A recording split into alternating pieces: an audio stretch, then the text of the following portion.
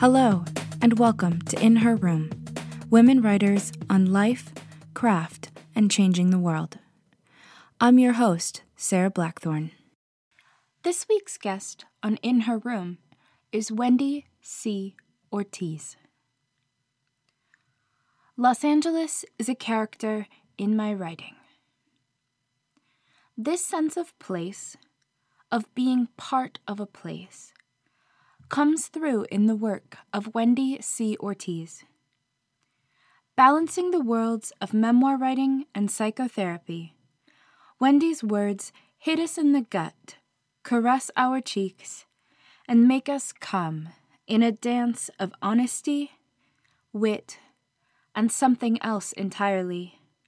Something we can't quite express, but certainly won't turn away. Wendy, it is so great to have you on the show today. Thank you for being here. Oh, thank you for inviting me. It's such an honor to just talk with you for an extended period of time. I'm so excited to have you on this show. I have been a fan of your work since I discovered you on Twitter about a year and a half ago, and read your first memoir called Excavation, and I'm just so grateful that you said yes and that we can sit down and have this conversation. Yes, me too. Thank you. I want to start off by asking you, what is writing to you? Writing to me, well, it feels like, that is it's an easy and a difficult question for me because it's kind of everything. And it's always been everything to me. So when I first started writing, at 6 years old, I remember writing in journals, and then I remember writing ghost stories and poems. And, I even created a little zine when I was in second grade. All of that felt totally natural and just a part of my experience. And so I guess it's really hard for me to separate writing and me. Writing when I haven't had enough time to write, I've had, obviously we all struggle with that, but there were some particular periods in my life where I truly felt like I did not have the space, time, or energy to write anything. And during those times were the only times in my life where I actually would joke with people that if I didn't have time to write, I would feel homicidal. But really what I was saying was that I felt suicidal. So I know how important it is for me to have it as a part of my life, as part of my everyday life. Um, and like I said, I can't really separate myself from writing. So it's everything. And yeah, it's part of my life forever. I hope. I don't know what's going to happen down the road, but I don't see it ever being apart from me. It's a relationship. It's like a long-term relationship. Mm-hmm. And you mentioned that you started writing at 6, and you've talked a lot about the importance of keeping a journal for you and how for years you kept really meticulous journals about your life and your experiences. And a lot of that journaling ended up becoming your first book, Excavation, a memoir, where you rely on those details from your journal pages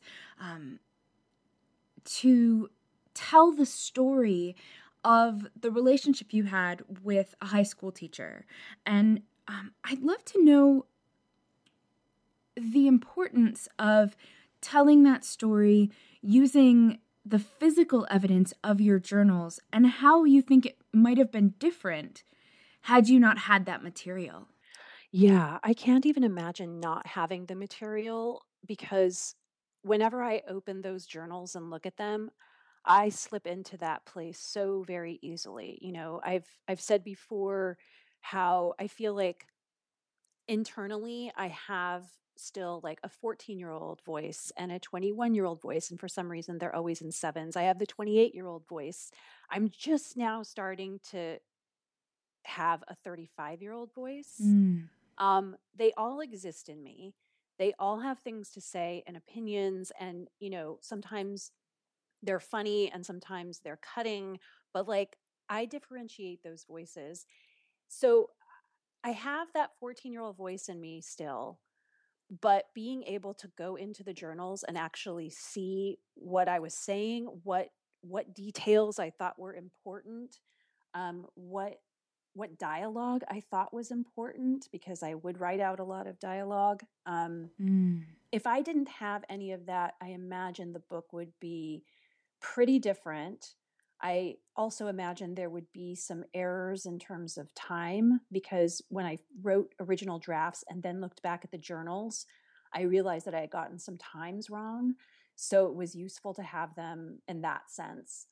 Um, but yeah, it's hard to imagine not having access to all of those journals and then trying to write something.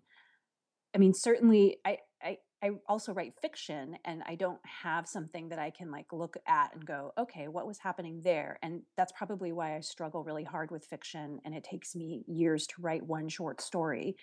But with the journals, having all of that access, I mean, I'm constantly looking at them, and even things that happened like a month ago, which is far too soon for me to write about, but I have tried to. Just the other day, I wrote something that was based on some things that had happened a month ago.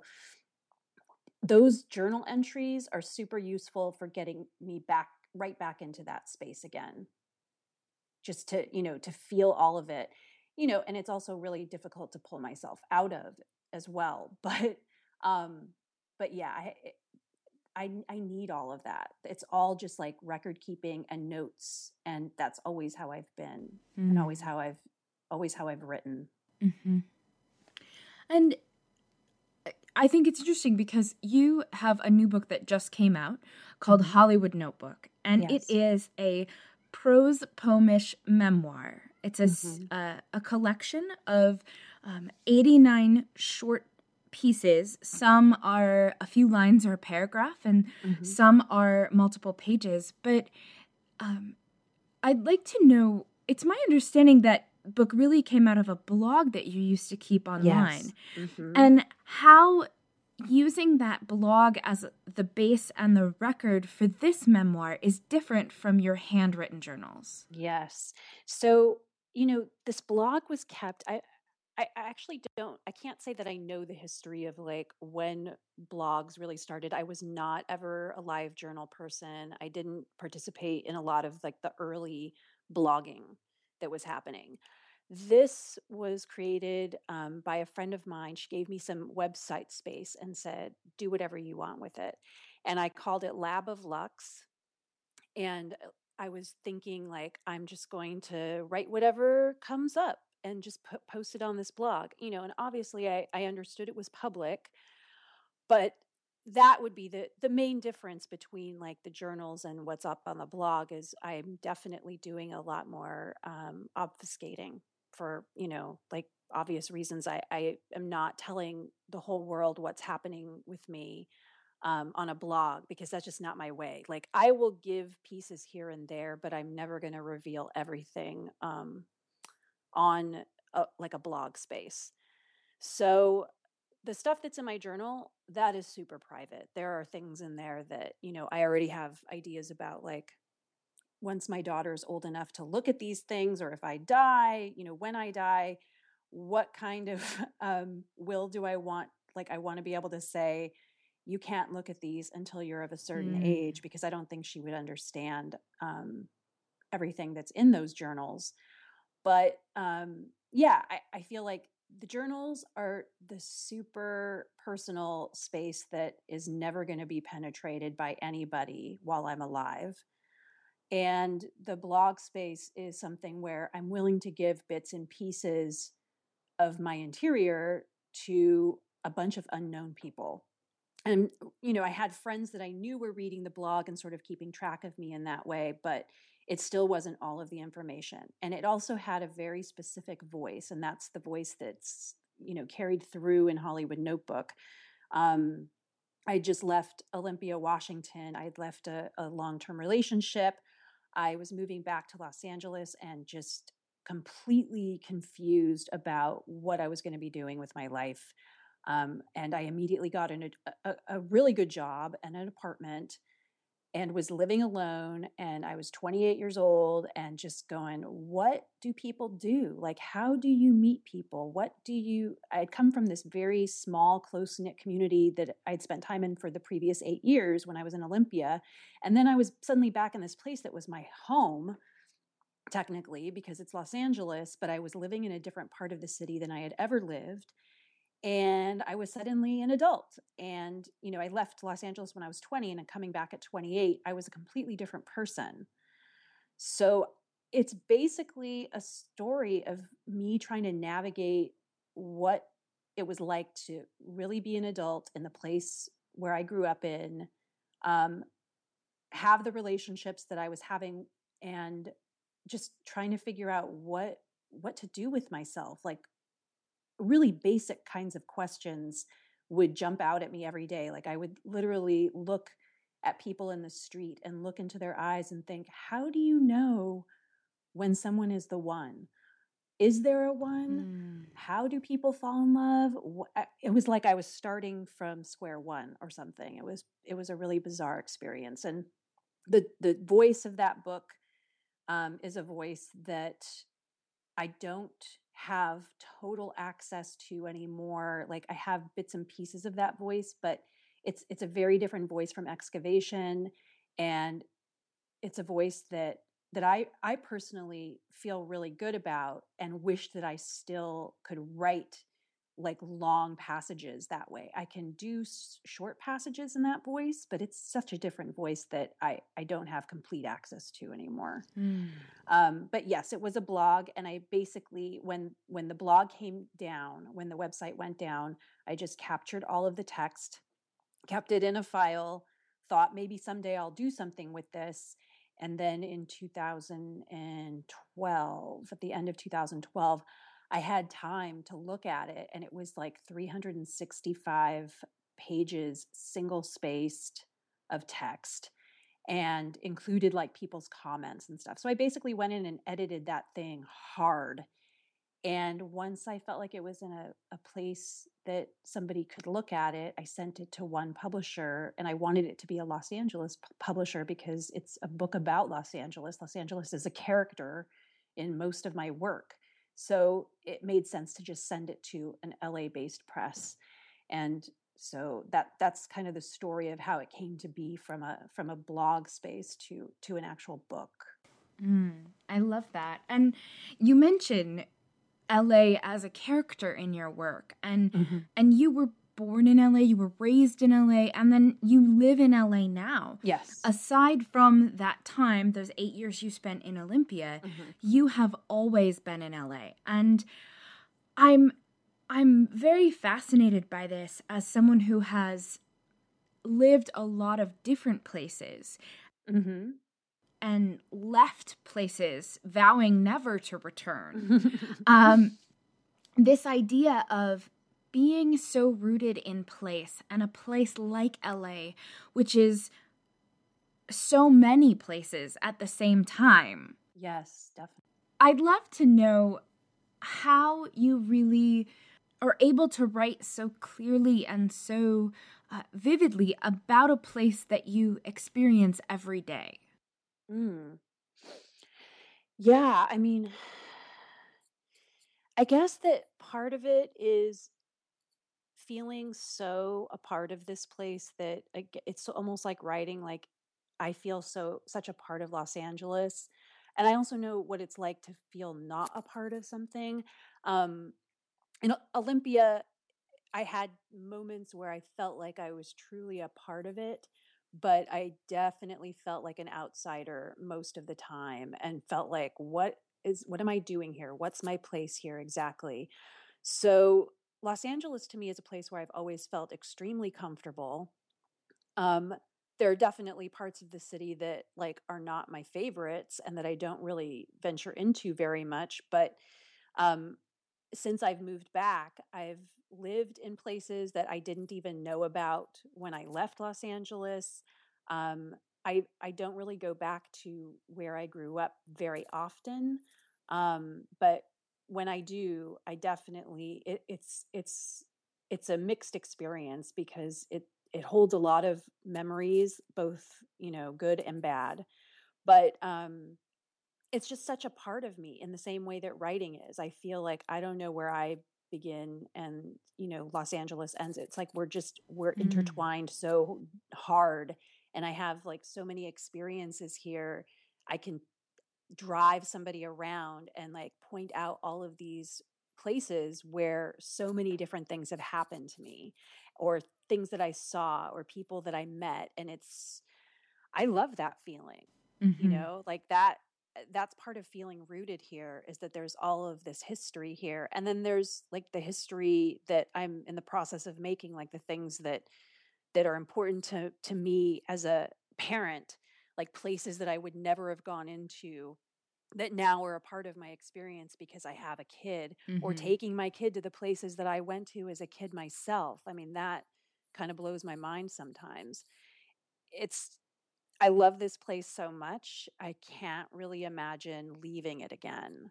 Hmm. Um, it would be a huge rupture for me, I imagine, if I tried to leave. Yeah.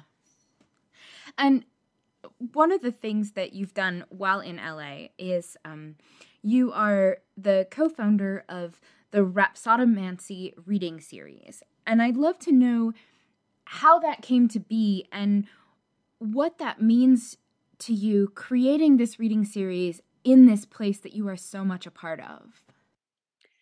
So, Rhapsodomancy came about in 2004. So I had left, I'd, graduated from my MFA program in 2002. And one of the things that one of my mentors always talked about, my mentor, Eloise Klein Healy, who is an incredible Los Angeles poet, um, one of the things she always talked about was like, what do you do once you graduate? Like, what kinds of connections do you make? What kind of work do you do in your literary community to stay connected? And, I went to readings from time to time back then, but I was never really wowed. And I felt like I wanted something different in a reading series, or just in any kind of reading that happened. And I had a friend who graduated from the same program, and we started hanging out a lot and talking about the kind of readings that we wanted to go to. We didn't want to go to any more bookstore readings. We wanted to go to a reading in a bar. And strangely, there didn't seem to be that many readings in bars happening in Los Angeles back then. Um, so, and a couple that I know of now started around the same time or just the year before, and I wasn't even aware of them back then. So, Andrea Quaid and I decided that we were going to approach a bar that we liked that was in our neighborhood, and we were basically going to treat the whole reading series as like a wish list. Like, who would I love to have come and read for me in my living room? And that's how we started doing programming, was just like, who do you want to see? Like, who would you love to have here and host? And so we did that for, the first few years, just kind of like flying by the seat of our pants. We didn't have a budget. We just got some equipment, like the very basic equipment we would need for this reading series. We committed to doing it every other month so that it wouldn't feel overwhelming. We helped each other out a lot. There are some things that we did back then that I don't do anymore now because they take too much time or too much paper, like having programs, things like that. Um, but we just kind of built some kind of momentum with it, and it started to become more well known. And then she went to do a graduate program outside of Los Angeles, so I just took it on myself.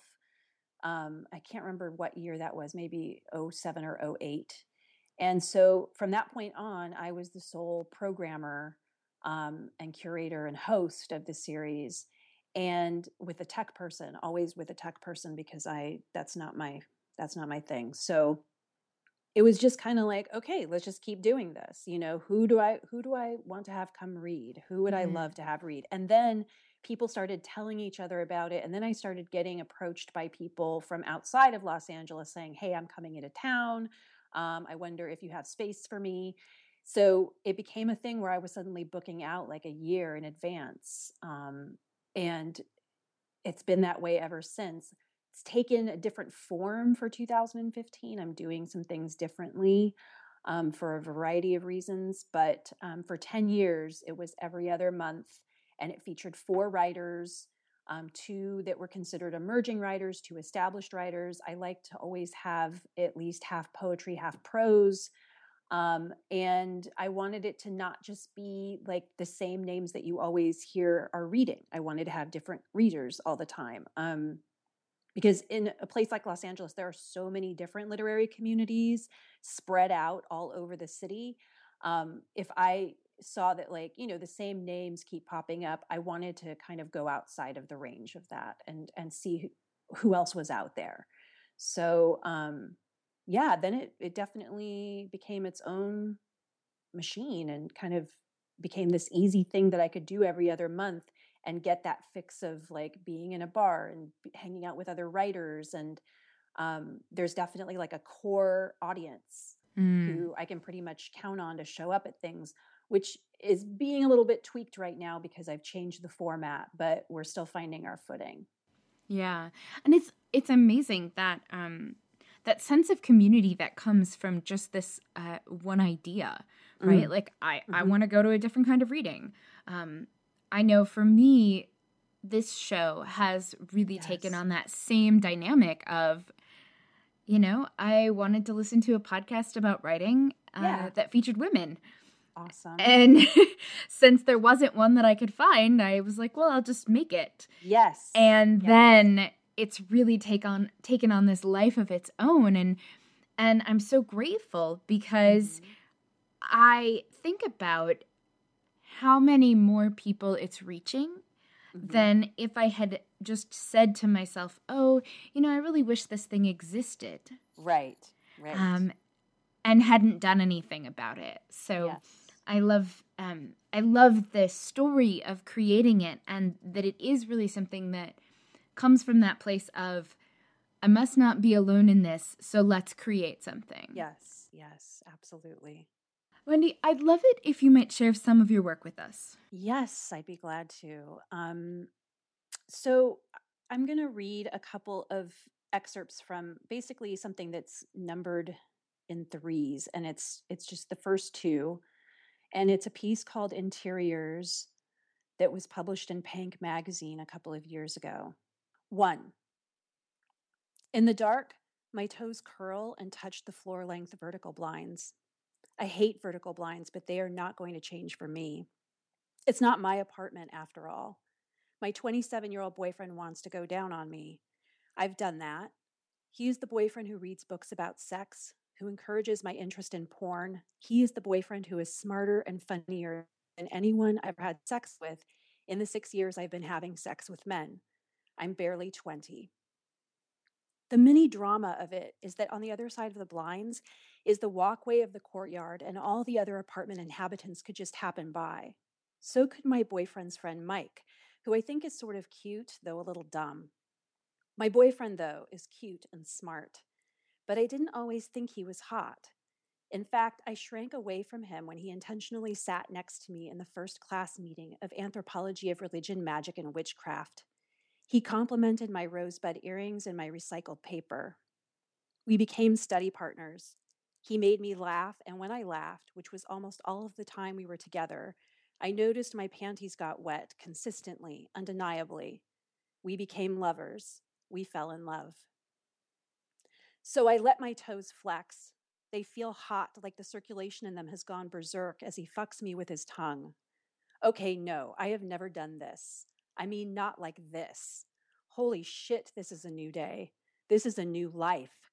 He always has the radio on, KCRW, a station new to me where I'm learning this new language of music. He has his own apartment, which is also strange, a foreign, exciting land to me, a place one calls their own, decorates themselves, has whatever kind of sex they want all over the place, as we have. The kitchen table, the counter, the toilet, the bathtub, the floor.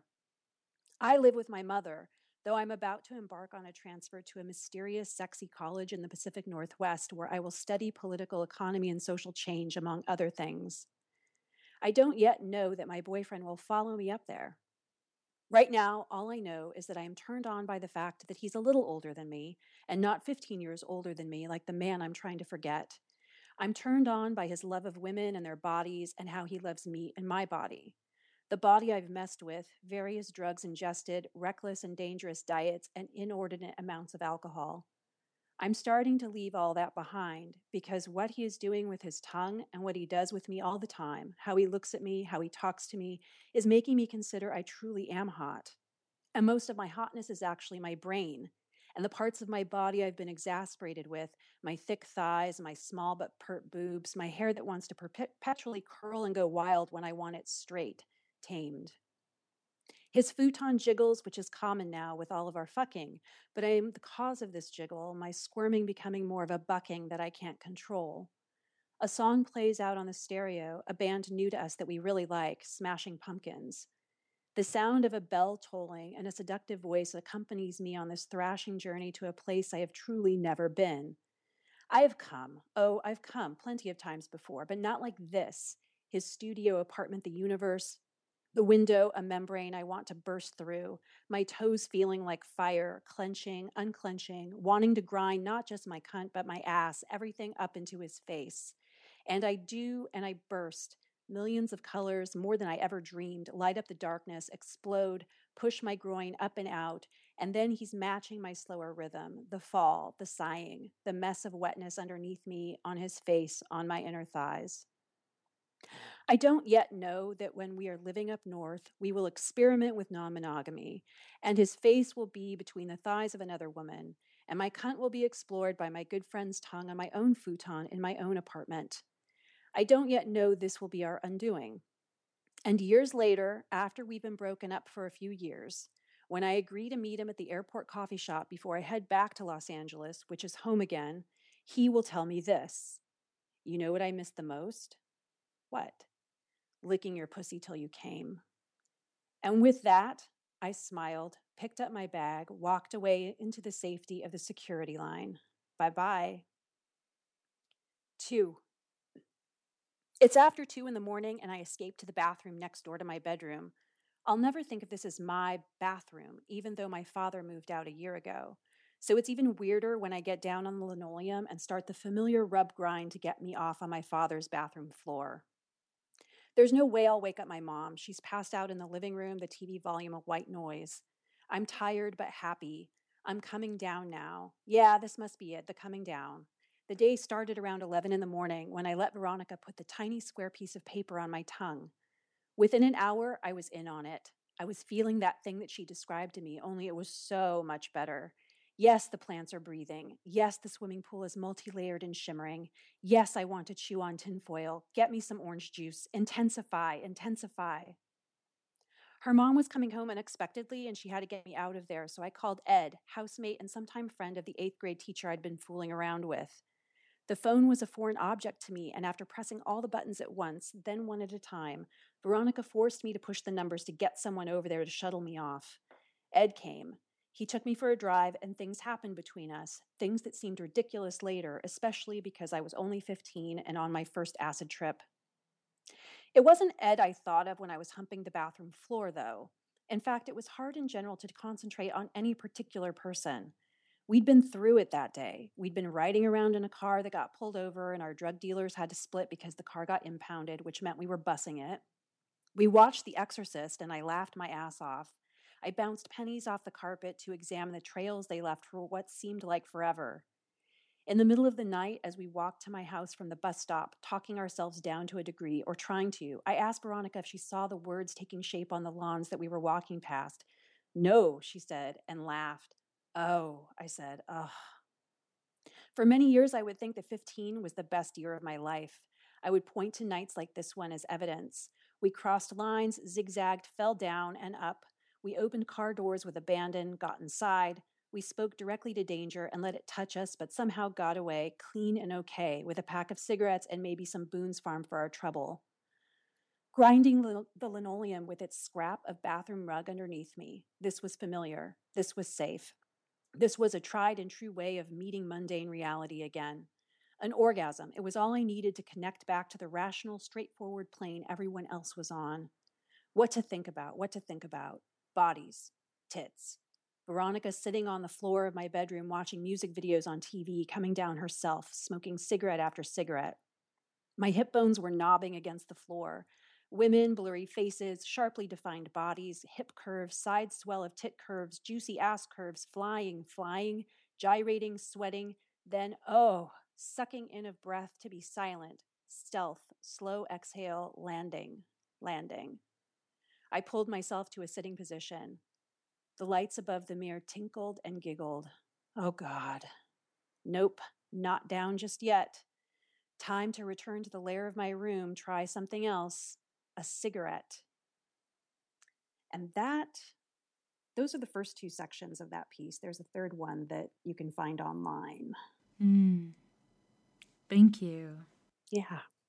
I'm curious, what's the best advice you've ever received? I feel like I have lived long enough to have received so much good advice. And certainly in my experience as a therapist, like, advice is something that I don't like to give. It's, I tend to have this feeling as a therapist, and I operate this way as a therapist, that people know the answers and I'm just there to ask the right questions so that they can get to their own answers. I am not the expert. But there are definitely pieces of advice that are useful for me. I just don't feel like it's ever my job to give out advice. One thing, though, that it's like a note that I have on my phone so that I can actually look at it from time to time and remember, is a piece of advice. It wasn't actually given to me as advice. It was probably, I was having a little bit of a meltdown in some way, and then a friend said this, and I just put it on my phone so that I would remember it, because I can look at it and know exactly what was happening. And it's just these words: know where it comes from in you, understand its position. And what those words mean to me, there's so many ways to interpret this, but sometimes it's about writing for me. Know where it comes from in you, understand its position. When I feel totally overwhelmed by something that I'm writing, something that really scares me to write, I feel like it's part of my job as a writer to know where it comes from in me, to understand why it has the position it has and why I'm even choosing to tell it. And sometimes that piece about knowing where it comes from in you is like the most overwhelming thing of all. But I don't want to shy away from it because it's overwhelming. Mm-hmm. I think that these are lines that can be used in everyday life, like certainly in terms of behavior. Like, when I said earlier that I have these different these different ages in me, when I look at what the 14-year-old is saying versus what the 21-year-old is saying versus the me now and what she says, it's important for me to know who's who and like why that part is there and why it even wants to have a position, because all of those inform my behavior, and they definitely inform my writing. But I need to know where it comes from, and I don't want to operate in a way in life or in writing where I don't understand those positions. Yeah. Mm-hmm. So, I hope that doesn't sound too vague, but those are things that it comes down to like a certain kind of self-knowledge, that I don't even know is possible, for people of a certain age, like, at least speaking for myself, like I couldn't have had the self-knowledge, that I have now. Like, it's just impossible. I couldn't have written some of the things that I've written at a younger age. I just couldn't have. I didn't know where it came from in me yet. I didn't understand what its position was. Now that I feel like I have some grasp of that, I think it allows me to be able to write and be in a certain way that I've always wanted. Mm-hmm. Yeah, I understand this like really clearly. Mm-hmm. For myself, I recently turned 30 and I realized that there were stories I'd been wanting to tell and wanting to write Yes. for years. And I, every time I sat down to tell them or to write them, it was not working. They weren't the stories that I knew I wanted to tell. Mm-hmm. And then once I turned 30, I had this idea like, oh, okay, like I have a much clearer understanding of how I want to live in the world. Yes. And the way that I tell these stories, I want it to reflect that. And that Yes. conscious choice of Uh-huh. how I want to exist. And so it's amazing how you can try to write about the same subject or theme or experience, Mm-hmm. and the way that you write about it over time Mm-hmm. is so different. Absolutely. And the ways that we share those stories and the impact that they have. Yes. And that's one of the things that I guess I find a little bit troubling about the internet era of, like I can just throw something up on the internet, and then it's there forever. Um, and it might not have been ready. I might not have been, like that's part of my own personal process of like it takes me years to really digest an experience before I can write about it. If you ask me to write about something that happened last month, it's not going to be great. It's going to be first draft for a really really long time, um, and that's just my process. And I'm it's great when writers can be fast and like read something and write something in response, or things just come out of them. I envy that, but at the same time I'm happy with the process that I have. I know that, like, I get asked a lot about writing Excavation. If I had written Excavation or tried to really put it out there when I was 30 versus when I was 40, it would be a completely different book. So I'm grateful that it turned out the way that I wanted it to. And I have to imagine that a great part of that is because I let it sit and simmer and worked on it and came back to it and left it alone. And, I would just keep going back and forth with it. And it took that much time to get it to a point where I was very happy with it. You are currently working on your next book, among other things, but you're working on a memoir based on an essay that was published in the New York Times in their Modern Love column about coming to accept a moment and a part of you that is changed your life since then. And I'd love if you'd be willing to share a little bit about what that is and why it's important for you to tell that story now. Well, it's funny because to be perfectly honest, I don't feel like it's the story that I want to be telling right now, but it is the story that basically, my agent is like, we should try to sell this story. I'm being totally frank here. And, and I've said to her too, it usually takes me a lot longer. Like I need time between an experience and when I can write it. But that's just not how the publishing world always works.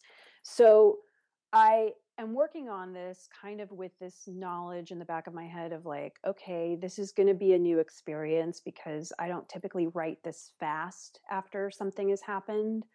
Um, Somehow I did it for that column, but we're only talking like 800 words or something. So I was able to process enough to be able to do that. But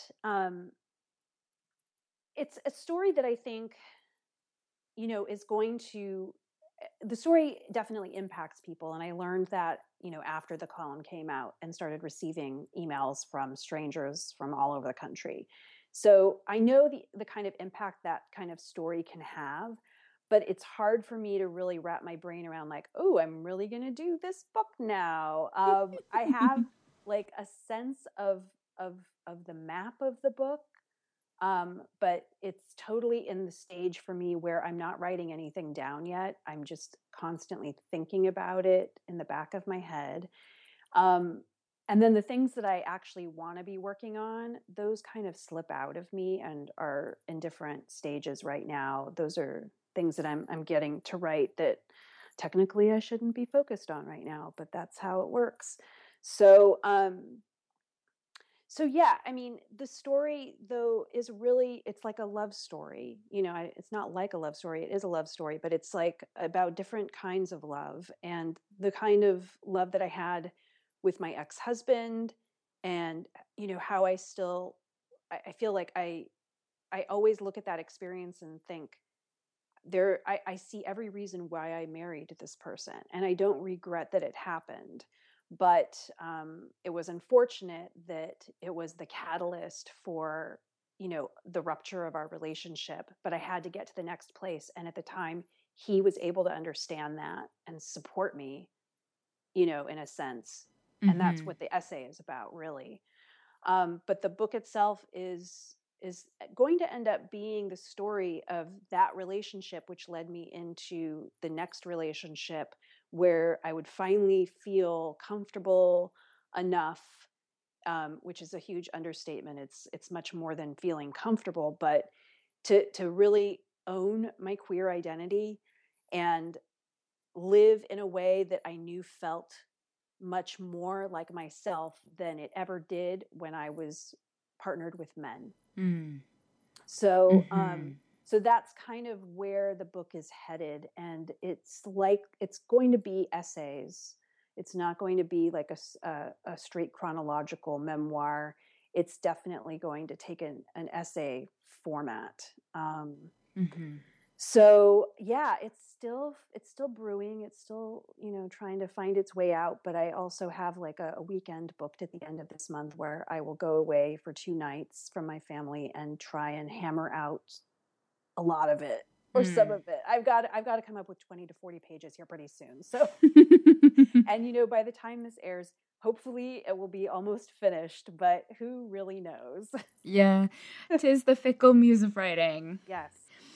Um, you mentioned earlier in the show your work as a therapist, and one of the things that you've talked about before, and I just really love the ways that you talk about this and the ways that you approach this, is your life as a licensed marriage and family therapist and your life as a writer, telling your stories, and the ways that you both um, bring those identities together, and also the way that you are really clear about the line and the boundaries between them. One of the things I love about you is when you talk about writing, and particularly when you talk about writing nonfiction and memoir and things that involve other people and could be damaging or potentially damaging to other people, and how you have that sense of identity and those boundaries. And I'd love to know really how you came to that place. I feel like there so yeah, there's a lot of parts there. One that I'm thinking of is, like the chapter in Excavation where I'm talking about boundaries and how I basically for many, many years did not understand boundaries, had really, it was not a part of my vocabulary. They were pretty loose. And then once I learned about boundaries, I went overboard, which I think is normal now that I can look back at it. But I went overboard with boundaries and suddenly had all of these very rigid boundaries that I felt were protecting me. And it took more years to get past that and get to a place where it was like, oh, I can have flexible boundaries and still feel safe in the world. Mm. And for me, a lot of my boundaries have to do with how much I'm willing to share. And that may sound totally crazy coming from somebody who is called a memoirist, but I am never giving the reader everything. And, if anybody thinks that memoirists are, like, they're mistaken. I mean, there's plenty that's private to me that I will never, ever, ever give away. Mm-hmm. And that is part of that's part of, like, you could call it self-care. You could, it's also just like, I like to have my own private inner life that will never get shared with anybody. So, on top of that, I also have, I'm actually a registered marriage and family therapist intern. Hopefully, as soon as next year, I will not be an intern and I will be full-fledged. But part of my training is a lot about boundaries. I mean, there are so many boundaries in terms of law and ethics around psychotherapy.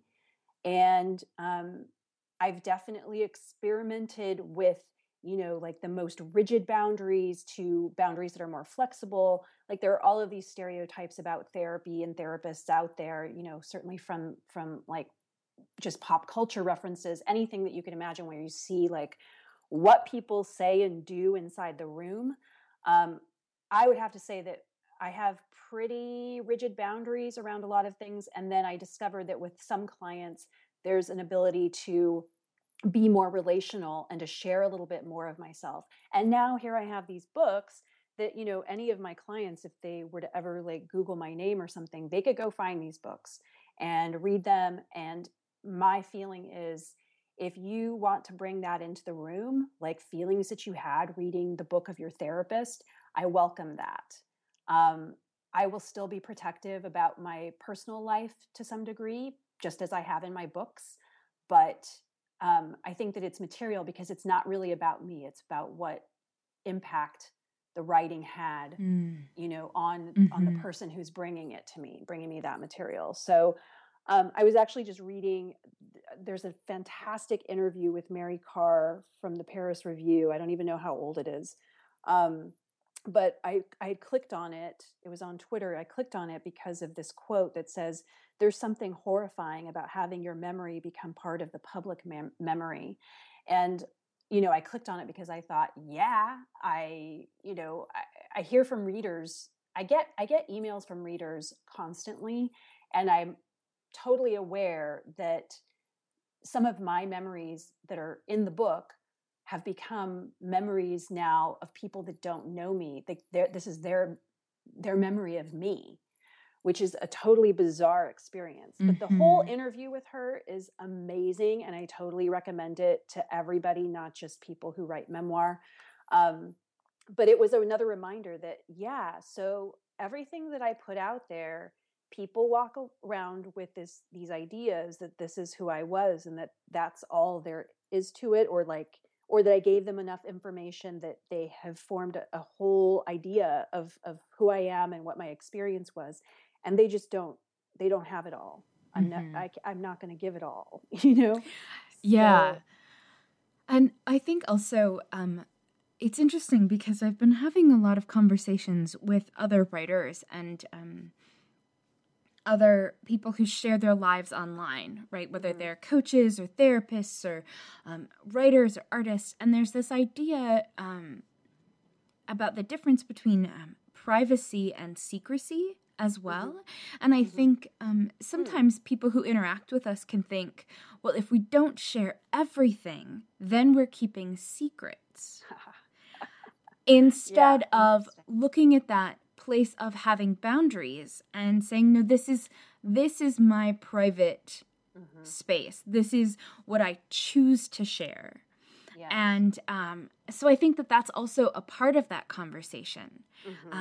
And, you talk about that sort of pendulum swing from having no boundaries and not even understanding them to going overboard with boundaries. And I think that's something a lot of people can relate to, whether we're even aware of it or not. I know for myself, I had no concept of boundaries until I was well into my mid-20s. Yes. And that idea of just not even understanding, and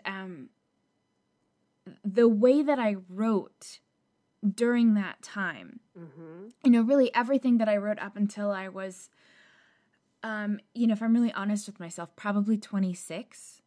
And when I go back and read it now, just to see oh my goodness, I had no boundaries. Like, not Right. just did I not understand other people's boundaries, but in my writing, what I wrote was, you know, like it was more like a pile of goo Yes. than a Jello mold. Yes. Yes. You know, and so I think there's something to be said. You talk about having distance from an experience before you can really write about it the way that you want it to be presented in the world. And I think that there's also a piece of that comes into play when we're learning about boundaries and learning about ourselves. The way that we see ourselves at 30 or 40 or 50 is so different. Yes. And that's not to say that there is something wrong with writing a memoir at 22 Right. or writing a memoir at 18. There are important things that we can share and stories that we can tell that we couldn't necessarily tell the same way at 30 or 40. I'm reminded of, I sat down and talked to Sue Williams Silverman. And she talks about the way that a memoir is a moment. It doesn't have to be your whole story in one book. In fact, it's better if it's not your whole story in one book. And so there's also that piece of the story that I tell about an experience at 25 is not the same story that I'm telling at 30. Absolutely. So I think those are all really important pieces to remember as we talk about writing memoir and as we talk about telling these stories that are sometimes not easy to tell.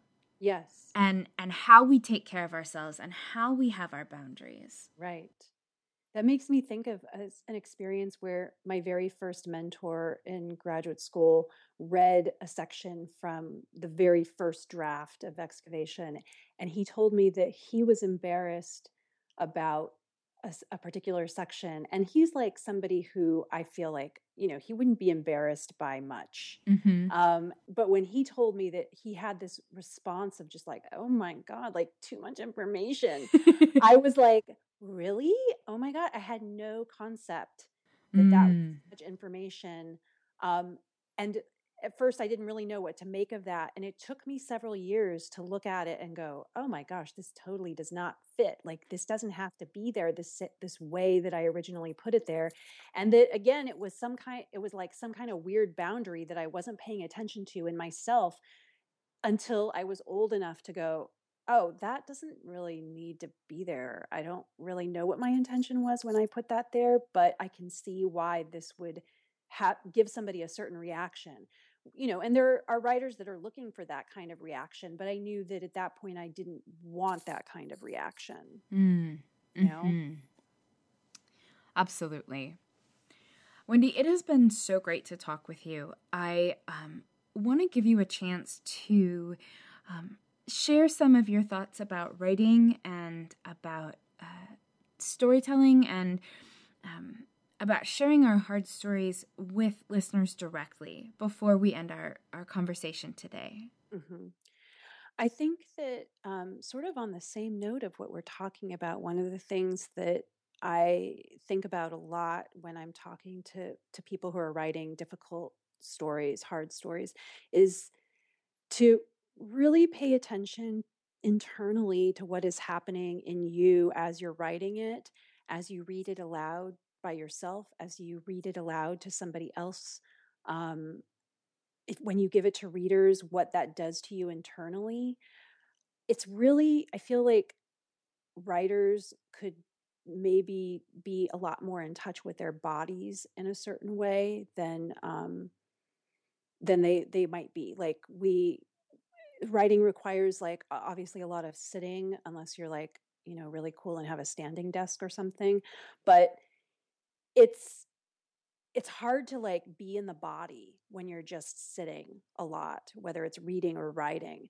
I just feel like it's super important for us to be in touch with when we're writing that difficult stuff, what is happening to us in our bodies. That alone might be worth writing about, to really get into that space of here's what I know my body is going through as I write this Here's what I know my body's going through when I read this out loud by myself or to somebody else.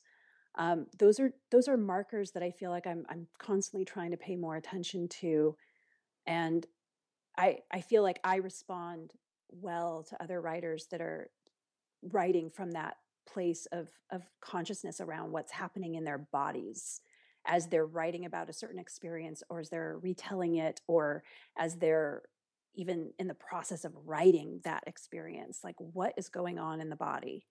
So that's my personal kind of wish, is to read more work that really gets across the point that like you are feeling this in your body, because frankly that's what happens, is like if you're really paying attention, I think, to what is happening in your body, your reader's going to feel it bodily. And that's what I want. That's personally what I want with my writing, is for people to feel it in their body.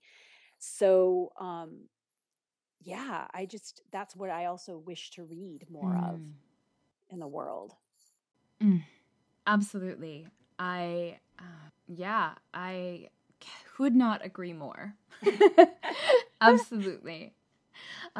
Wendy, it's just been so fabulous to sit and talk with you. I feel like we could talk for hours. I know, we really could. It's this has true. been so much fun. Thank you. If listeners want to learn more about you and your work, they can find you online at wendyortiz.com.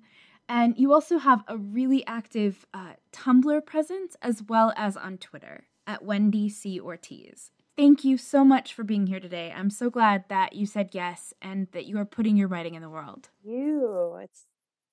It's been such a pleasure. Thank you for having me. You are listening to In Her Room, women writers on life, craft, and changing the world. I'm your host, Sarah Blackthorne. I'm so glad you're a part of the In Her Room community. Without listeners like you, the show would not be possible.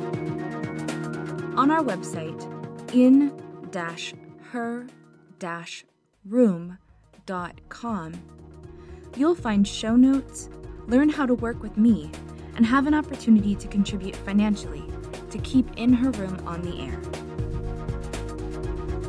Next week on In Her Room, we'll talk with author, editor, and lover of thunderstorms, Camille Griep.